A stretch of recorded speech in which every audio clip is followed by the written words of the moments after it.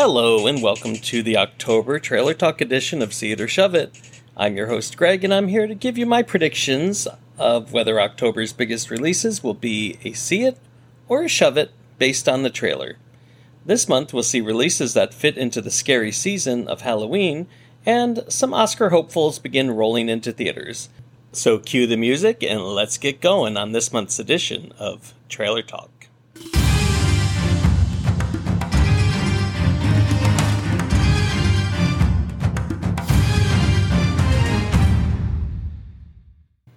Opening October 6th, Oscar-nominated actor Leslie Odom Jr. takes the reins of one of film's biggest horror legacies.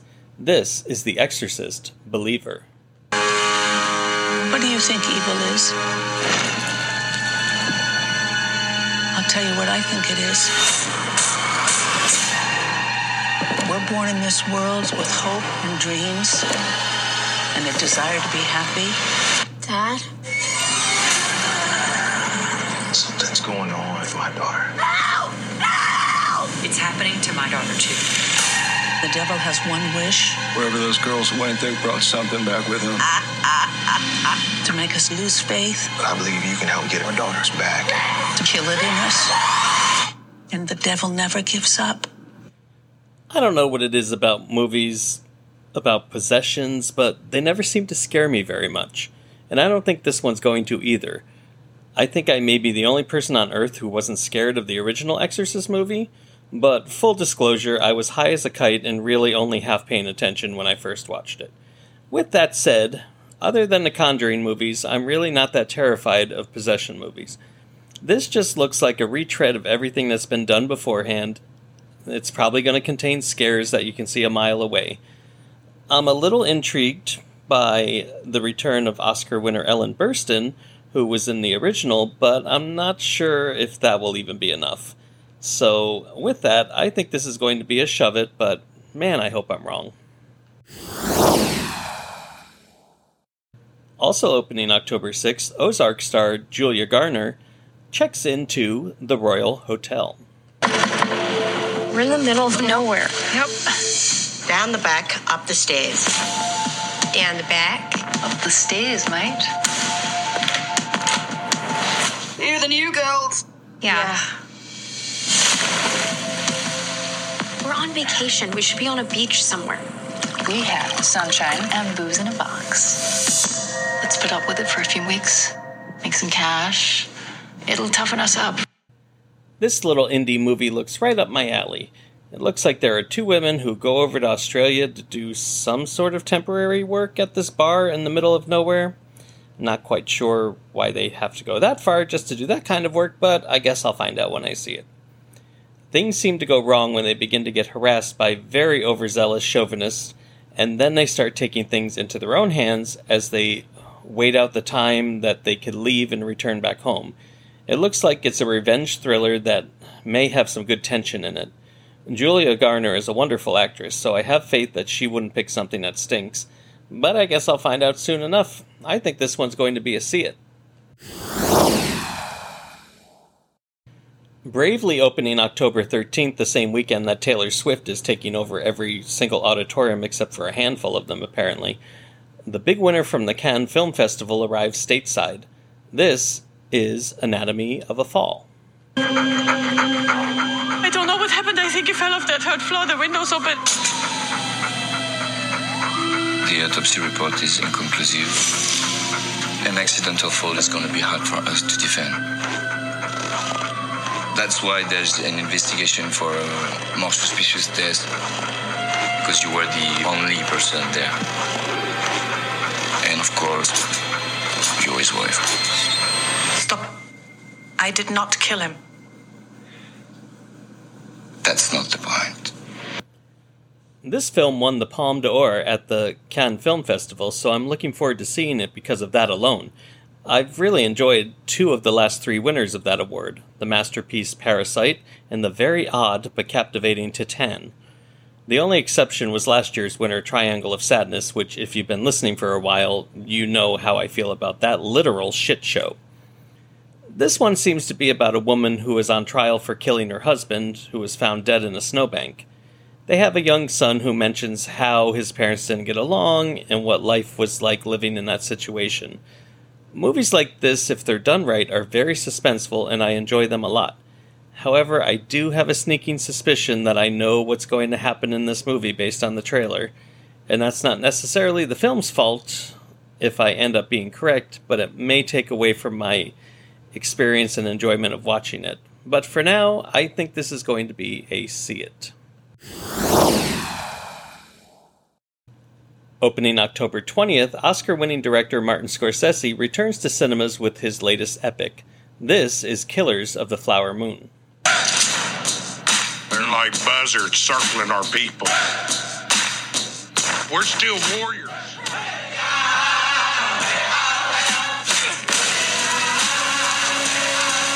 I ought to kill these white men who killed my family. I need you here. I am right here. You've got to take back control of your home. I was sent down from Washington, D.C. to see about these murders. See what about him? See who's doing it. This movie looks very intense as well, and I believe it is based on a novel. It looks like it's set maybe in the 1920s on the Native American tribal lands somewhere in the Midwest. And Leonardo DiCaprio plays a detective investigating some kind of murder. Maybe he does, or Jesse Plemons does. But it seems to be a struggle of land ownership as well as inherent racism causing conflict throughout the movie. It looks really good. Oscar winners Leonardo DiCaprio and Robert De Niro look reliable as always, and the buzz on Lily Gladstone's performance is off the charts. My only skepticism is, surprise, surprise, the runtime. At 3 hours and 27 minutes, longer than even Avatar, I hope that Scorsese has not bloated this one out to be longer than it needs to be, and that he maintains the momentum throughout. Otherwise, I'm going to find it boring. But for now, I think it's going to be a see it. On October 20th, Oscar nominees Saoirse Ronan and Paul Mescal team up for a psychological thriller. This is Foe. You've been selected to live up there. Okay, well, you're wasting your time because we haven't even been on an airplane and she'd hate it. I should clarify. I'm talking about you here, Junior. Only you.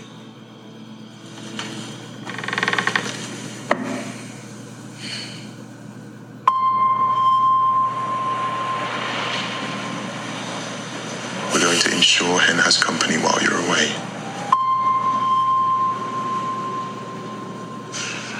We're going to replace you. I don't want a robot living with my wife. This looks intriguing. Looks like Saoirse Ronan's character is married to Paul Mescal's character, and they get their lives turned upside down when Mescal's character is sent to space. In his absence, he is replaced by a robot. And living with that robot appears to alter the way that Ronan's character looks at her life with her husband. It looks like a classic relationship drama that is merged with science fiction. I really enjoy both of these actors, and I'm looking forward to this one. I think it will be very intriguing. One other thing, it's directed by the same man who directed the wonderful film Lion a few years ago, Garth Davis, so it has a lot going for it. I think it will be a see it. On October 27th, a popular kids video game comes to life just in time for Halloween. This is Five Nights at Freddy's. In the 80s, kids went missing. The police searched Freddy's top to bottom. Hello? They never found them. That's why the place shut down. There are ghost children possessing giant robots. Thanks for the heads up. Technically, they're animatronics. What do they want? They want to make her like them. Happy? Tell me how to stop them. It's too late. I don't know anything about this Five Nights at Freddy's thing, other than my students talk about it all the time. I'm going off the trailer alone. I'm getting vibes that it's going to be like those terrible R.L. Stine movies that I so hate because they're so cheesy and not scary at all.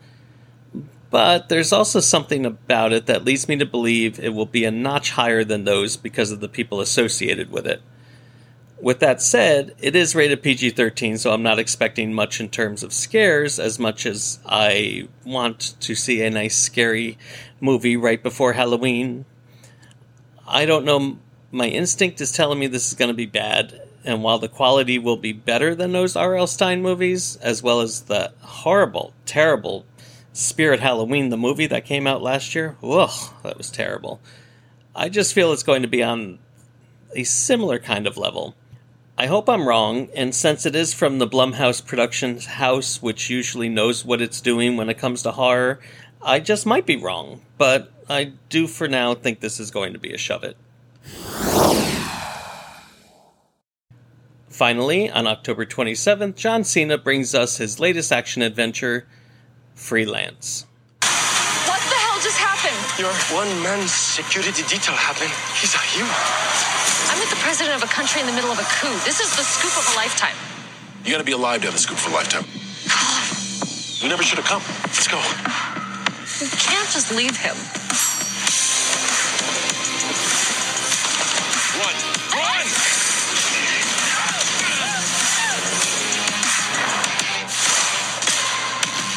Ready to go, I don't know how to stop. When you start at the bottom, only way to go is up. I'm just doing my job. Oh god, here we go again. This looks like a cross between an Expendables movie and the Sandra Bullock Channing Tatum film The Lost City, which actually was not bad at all, but The Expendables? Ugh. This just looks cliched and typical. John Cena is seemingly put in charge with protecting Alison Brie's character, and based on the trailer, it just seems like it's going to be very predictable.